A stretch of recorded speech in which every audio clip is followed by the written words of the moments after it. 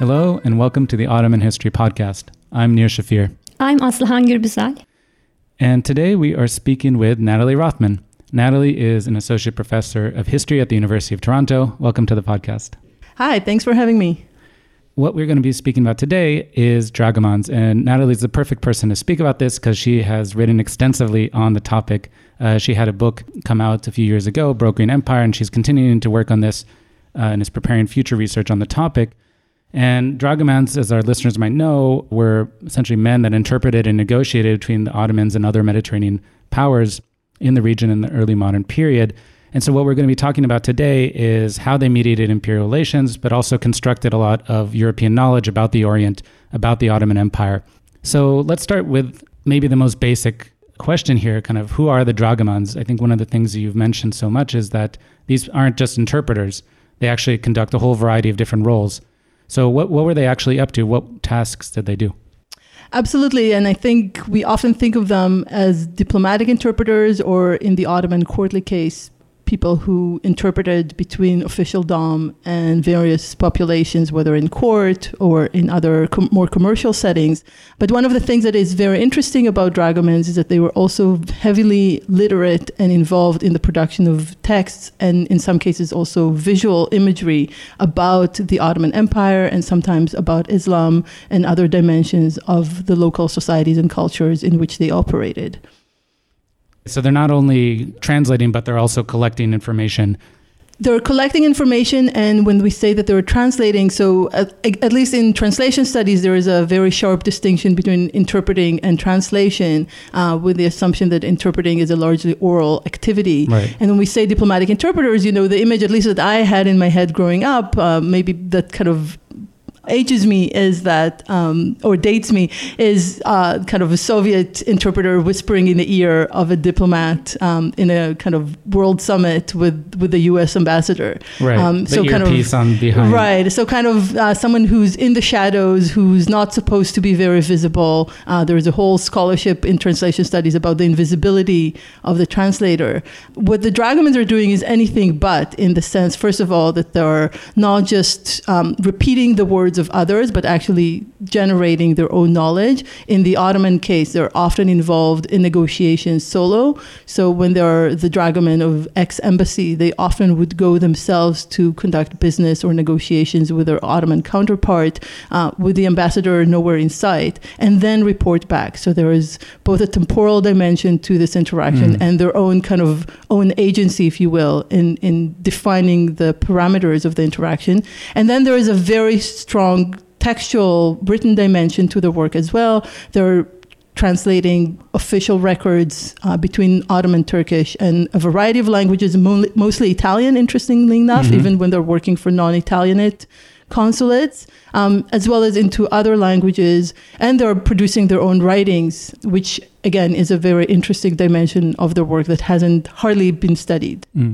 So, I mean, who are they? Are they locals in the Ottoman Empire who take up this position, or are they coming from Venice or parts of the Italian peninsula? Where do these Dragomans emerge from?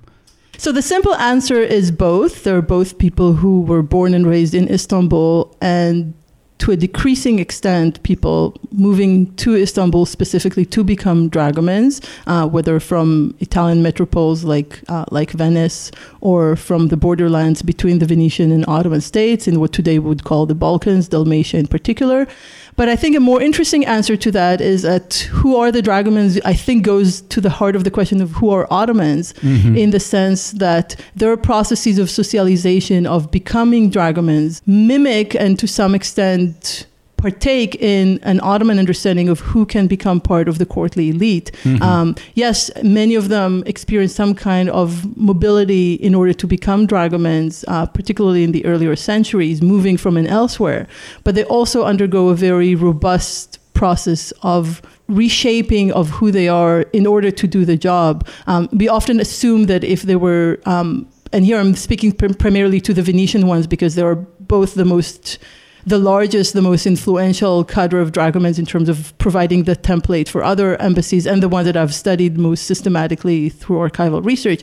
We often think of them as, descendants of Italianate settlers in the wake of the Fourth Crusade. So whether Genoese or Venetians who were sitting in Galata, in the suburb of what was then Constantinople, for many centuries, and then with the Ottoman takeover, kind of refashioning themselves and ultimately become kind of the core of this Dragoman group. And to some extent that is correct. Some of the leading families that kind of kept contributing Dragomans to Venice generation after generation were descendants of these Genoese and Venetian settlers. But what's remarkable, I think, is that by the 16th and 17th centuries, by and large, these families have been absorbed into a Hellenic or post-Hellenic milieu. Their children grow up learning primarily Greek at home. That's the language that they speak with their families. And so they have to be re-Italianized before they can even learn Ottoman in order to be able to interact with their Venetian masters. They're certainly not in any evident way part of a Venetian kind of world. They're much more part of an Ottoman space in which there is both mobility between the islands and the big cities, where Greek is a language of scholarship and higher learning, where there is mobility kind of built into the life trajectories of a lot of members of the elite. And in that sense, I think part of what I'm trying to show in my research is that these are not European quote-unquote transplants in a foreign world, the way they've been recuperated into a lot of the nationalist narratives of the Balkans in the late 18th and 19th century as these heroes that come to the dangerous world of the Ottomans to help Europeans in kind of checking the Ottoman expansion. But rather they're very much part of an Ottoman elite world in terms of their social relations, in terms of their kinship relations, in terms of their professional trajectories. They're very much part of that world. So from what you've just said, it sounds like kinship and education are the two parameters that make a dragoman. Can you give us an example of a figure or a family, just to have a clear image of who these people are in a social sense? Absolutely, and I think you're absolutely right that these are both very important and closely interconnected dimensions of what makes a dragoman a dragoman. In terms of kinship, this is an incredibly endogamic, that is, inward marrying group of people. I mentioned earlier that some dragomans are locally born in Istanbul, or rather in Pera and Galata, starting in the 16th century, and others come from other parts of the Eastern Mediterranean. But by the 17th century, they're actually so intermarried over multiple generations that it's very difficult to say who is, say, a Salvago and who is a Tarsia, because their mothers and sisters and nieces are often the vehicle through which these families all become heavily interconnected and multiply so. So that's absolutely one aspect of this. In order to give you a specific example, I would have to go back to these very elaborate kinship trees that I've reconstructed to tell you exactly who's who. But there are certain families, about a dozen of them, that each and every generation from the late 16th or early 17th century all the way throughout the 17th century produced one and often multiple dragomans for the Venetians. And then their brothers or their sons-in-law would often also furnish dragomans or become dragomans for the French, for the English, for the Dutch, for the Russians, for the Ragusans. The list goes on and on, for the Habsburgs when they do finally establish an embassy there, a permanent embassy. So in that sense, their kinship both brings the dragomans together as a caste, but it also creates kinship across embassy lines and completely muddles the water as to who has allegiance to whom. Right, who's working because for the him. dinner table is where all this information gets circulated very far and wide, and we haven't even talked about their extensive connections to the court, to the Ottoman court itself. So maybe we should move on to there, because this is, we just talked about kinship, but then the other side of Aslı's question was education. So if they're growing up speaking Greek amongst themselves, how are they figuring out Turkish? Why don't the ambassadors and these foreign powers, resident ambassadors in Istanbul, know Turkish themselves? How do they set up these ties to the Ottoman court then? The question of languages is fraught. I would say the one way of answering this is kind of the Bernard Lewis answer. Oh, they weren't interested, they weren't curious. Yeah. But I think a more interesting answer is, well, what opportunities were there to learn Ottoman Turkish anywhere outside the Ottoman Empire in the 17th century? And the answer is very few and far between. And in fact, dragomans, as I show in the book I'm working on right now, play a decisive role in making that a possibility later on. If you look at the centers of Ottomanist knowledge production outside the empire, starting from the 1670s or so, first and foremost, Vienna and then Paris. In both contexts, it is Dragomans who play a decisive role in establishing the institutional structures for that to be the case. But in terms of how Dragomans learn the language, it's very much in keeping with early modern practices of knowledge transfer. It's largely through apprenticeship and shadowing more experienced Dragomans. So they join embassies usually as young men, sometimes even older children, as early as 8 or 9 years old. I'm speaking about the Venetian case now, which is somewhat different than others, but again, a template for a lot of what unfolds later on. And then they start out learning Ottoman Turkish in situ with a hoja, with a master who comes to the house daily to teach them. There are a lot of very amusing anecdotes about the utter failure of the system to some extent, and repeated complaints about the hoja either being too drunk or not knowing enough Greek or Italian to interact with the children, etc., etc. But somehow they do manage to pick up the language, and I think mostly because they actually follow other Dragomans around and pick it up through some form of immersion, what we would now call immersion, and that system proves incredibly successful.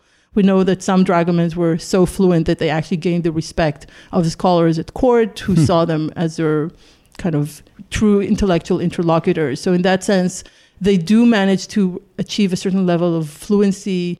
But I think what's most important to understand about Dragomans, and this goes back to the earlier question of what are Dragomans, is that linguistic facility is really not the be-all, end-all of a successful Dragoman, and that cultural competence and a sense of social fluency in the protocols of courtly society is of paramount importance. We have records suggesting that people were kept on the Venetian payroll as Dragomans with very, very limited Ottoman Turkish, simply because they were too valuable in terms of the knowledge they had, the diplomatic secrets that they kept, that would have been too dangerous to let them go.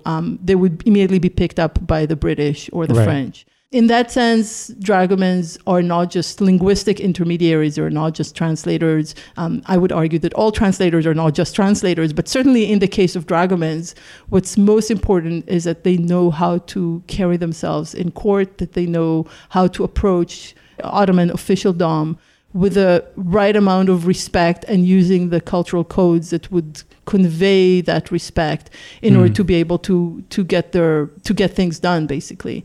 Something that Venetian and other ambassadors arriving for limited periods of time were completely clueless about. They could not properly commensurate diplomatic protocols. If to use Subramaniam's very helpful framework for a moment, they didn't know how to do things in the Ottoman context that would translate properly to how diplomacy is done in their own courts. And therefore they needed Dragomans in order to do this mediation for them, and on occasion also to emphasize the difference for their own gain. So it served everyone's interest to claim that the Ottomans were somehow culturally impenetrable, very different, requiring this extra level of translation. This worked well for the Dragomans, this worked well for the foreign ambassadors who were not tasked with picking up a language in situ.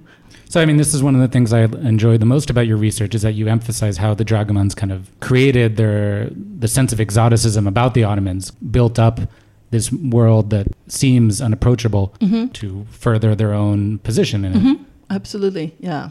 And I think we see this also in the kinds of textual production that begins to pick up in the second half of the 17th century and continues in full force in the early 18th.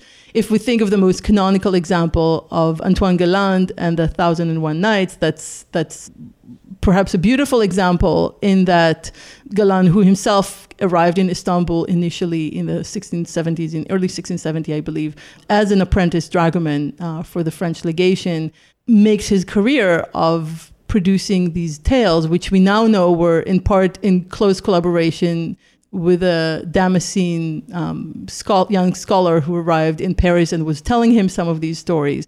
But many of the stories he was able to pick up through manuscripts that are part of the very thriving literary culture of Istanbul, where he gains access to these kinds of materials, whether in Arabic or in Persian or in Ottoman Turkish. But the important point there is that Dragomans, precisely because they are the ones with both linguistic access and social access to elite circles in Istanbul, refract the knowledge that is produced in Istanbul and convey it to European reading publics, but they do it in a way that to some extent already mirrors the priorities and the cultural preferences and the tastes of the Ottoman elite. They don't just do it single-handedly, and they certainly don't do this the way kind of a watered-down version of Said would have it, as kind of hapless European metropolitans who stumble upon a very foreign Orient. They do it as full participants in the culture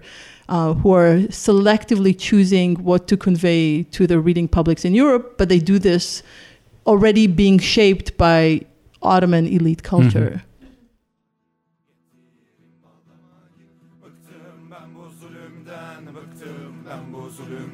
Osmanlı'nın elinden aman aman elinden yandım bak be zulmünden ben ne ker ben biçerim paşa alır elimden ben ne ker ben biçerim akka alır elimden gene kurak. Welcome back to the Ottoman History Podcast. I'm Nir Shafir. I'm speaking with Natalie Rothman, and I'm with Aslıhan Gürbüzad. We're speaking about Dragomans.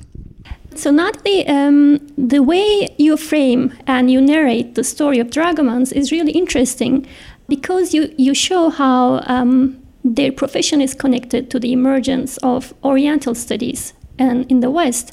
And the way you show it is you show that the origins of Orientalism is a story that we could actually start in Istanbul as opposed to the usual Western Europe focus. Would you like to elaborate a bit more on that special shift in your work? Sure. I don't know that I would necessarily say the start of Orientalism. I think as historians, we're always a bit apprehensive about pinpointing something to a starting point. And I certainly wouldn't claim that the entire edifice of Orientalist scholarship starts in Istanbul or even is centered on Istanbul. But certainly part of what's coming out of my research on Dragomans and the production of knowledge is that they play a very decisive role in not just producing positive knowledge, so not just not just translating text or creating linguistic knowledge, but their choices of specific genres on which to focus, I would argue, has to do both with how they understand their own positionality in relation to this diplomatic world. So a massive preference for certain linguistic as well as literary and historical genres, to the neglect of many other kinds of knowledge that don't get represented as much. So partly it's because of the diplomatic nexus in which they operate and the kinds of interest that their masters are showing in specific kinds of text, and partly precisely because they're products of elite Ottoman culture. So Tarikh is seen as kind of the epitome of certain kinds of knowledge about who the Ottomans are, where they're coming from.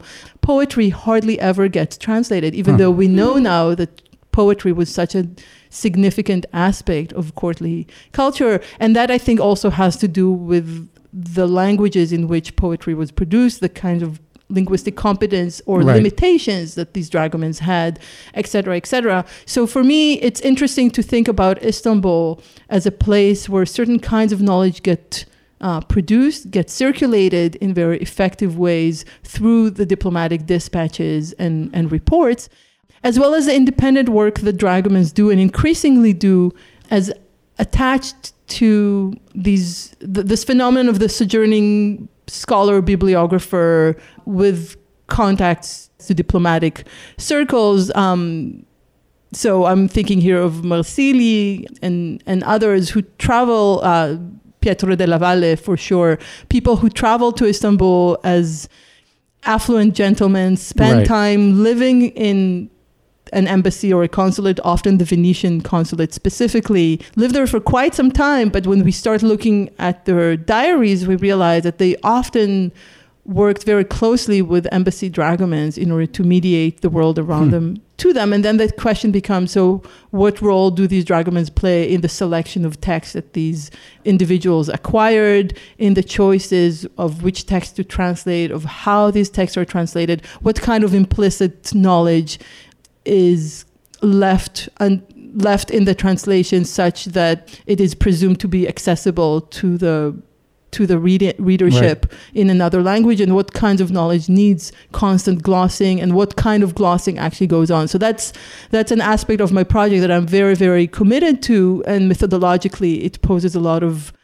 challenges to develop a framework in which I can look at different translations and say, when a certain dragoman translates, they take for granted that the readers need a gloss for terms like vizier or... So can you give us an example, maybe like a specific example of one of these texts or moments of multi-sided interpretation that's going on here? Absolutely. So one of the chapters in this book that I'm completing, The Dragoman Renaissance, looks at 3 different translations by Venetian dragomans of Ottoman texts into Italian, and shows how there is a kind of chronological arc to their translation strategies, and how the translations produced by Salvago, this is Giovanni Battista Salvago writing in 1622, so shortly after the regicide of Osman II, and he's writing a text that does not claim to be a translation, even though from all I can gather, it is, if not a direct translation of Tuhi, it is actually very much an elaboration of the same perspective that Baki Tezcan, among others, has written extensively about, of a certain kind of the Janissaries version of the regicide. Yeah. And what's fascinating about the text is that it unabashedly just adopts that same perspective and relates it to a European readership that wouldn't know the first thing about these events, and just makes it so as a kind of positive knowledge of this is what the regicide was all about. And it uses a lot of linguistic strategies in order to take the Janissaries perspective and make it the reader's own. So it becomes kind of a voicing mechanism through which the Janissaries become familiar, become understandable, become relatable. When we look at later translations of Ottoman chronicles, we have the example of Tommaso Tarsia translating Vejihi's Tarikh in 1684, so about 2 decades after the text itself was completed and after Vejihi died. We notice slight interventions, but I would argue quite significant ones in terms of how there is constant glossing happening in the text that are made more explicit. So if in Salvago's case, he would just use narrative forms to make culturally specific information commensurate with Italian terminology. So he would avoid using too many foreignisms. Right. In Tarsia's case, we begin to notice more and more of these foreignisms, which are then explicitly glossed in the text in the form of meaning or choe, that is. So there is a clear break, and the translator kind of inserting himself to say, and now I'm going to give you the gloss. And then, so it seems like these people are not only, they're doing a lot of translation work of these chronicles, but they're also giving a lot of glosses or explaining aspects of Ottoman society. How does this build into, a question of knowledge about the Orient, about a sort of proto-Orientalism that's developing in this place? And how you mentioned, for example, that some of these texts and these dragomans become kind of central to the task of teaching Turkish and creating a knowledge of Turkology in a sense in Austria and other places. Right. So I think the answer is twofold. One is that these texts do become the available kind of lenses through which Europeans who do not know Ottoman Turkish can gain positive knowledge about the Ottoman world. I mentioned earlier these sojourning visitors who work with dragomans, and their texts, of course, circulate far and wide and become very important. We also have the example of people in diplomatic service who themselves then become authors. So Paul Rico is the most obvious example, who was, of course, the English agent in Izmir for many years, and his writings about the Ottomans clearly reflect that familiarity with a mercantile milieu of a secondary commercial port. But the other dimension beyond the textual production per se is linguistics and knowledge of the Ottoman language, where we begin to see centers that are being established to train dragomans in places like Vienna and Paris, building on the personnel of retired dragomans, essentially, building on dictionaries and grammars that are produced either by dragomans themselves or explicitly for the purpose of training dragoman, the dragoman corps. And those become the real nucleus for what later on becomes the Oriental Academy in Vienna, as well as what nowadays is INALCO, the institute in Paris that teaches foreign languages, but that is the direct descendant of the Collège Louis le Grand, which was the institute for training dragomans, and later on becomes a kind of an Oriental Academy. So there is a genealogy to foreign language training, and specifically to what we now call Oriental languages, Ottoman, Turkish, Persian, and Arabic, that goes back to these institutions. Now, obviously, there are other genealogies, and it's very important for me not to claim that the dragomans are the be-all, end-all of Orientalism. For me, what's fascinating about this is the way that Ottoman Turkish makes it into this kind of holy trinity of the learned languages of Islam alongside Arabic and Persian, even though I would argue, and I think others would argue, it is only in Ottoman eyes that Ottoman Turkish is on the same footing with Persian and Arabic. If you look at Islamic scholarship in other parts of the Islamic world, certainly in South Asia or in Southeast Asia, then Ottoman Turkish becomes just one among regional languages. It is because of the political significance of the Ottomans, as mediated, I would argue, through dragomans and their institutional infrastructure, that Ottoman becomes of such import. And precisely because there is no older tradition of religious polemics and biblical exegesis and study the way you have it for Arabic and to a certain extent for Persian, that Ottoman gets included in this canon. And it is because of its institutional kind of grounding in these settings that become so central for language instruction that Ottoman makes it to this kind of... So what you're saying is that normally Orientalists in like early modern Europe would be interested in Arabic or Hebrew because these are ultimately languages that go back to the Bible or some sort of biblical world that they can then access this history from.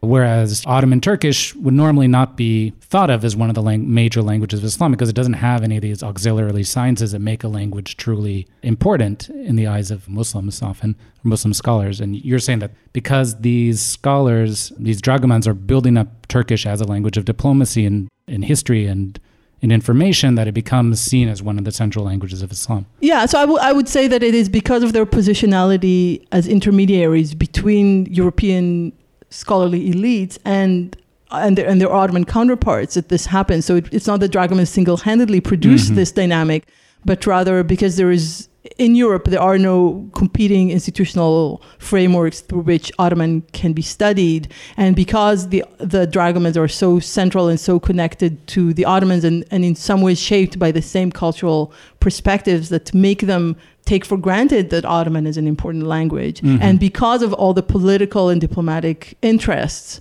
that make relations with the Ottomans so essential, especially for the Habsburgs in the 18th century, with the border becoming such a contested space. Certainly for France and its complex but very tight connections to the Ottomans in terms of commercial interest, that this becomes an imperative to ensure that there is a group of people who command the language.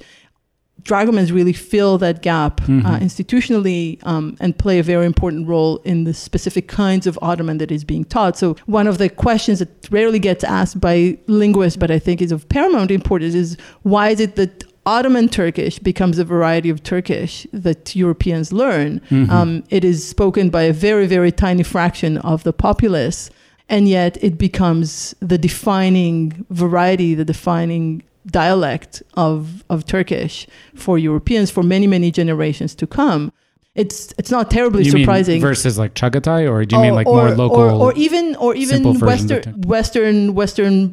Turkish? I mean, there are many spoken varieties that we know coexisted with Ottoman at the time in Anatolia, in the Balkans. Those rarely make it into the textual production of authoritative linguistic materials. So dictionaries, grammars, phrase books, all these materials that dragomans and others are so keen to produce in the 17th century often would both make explicit in their prefaces and in terms of their vocabulary that gets represented and the phonology that gets represented.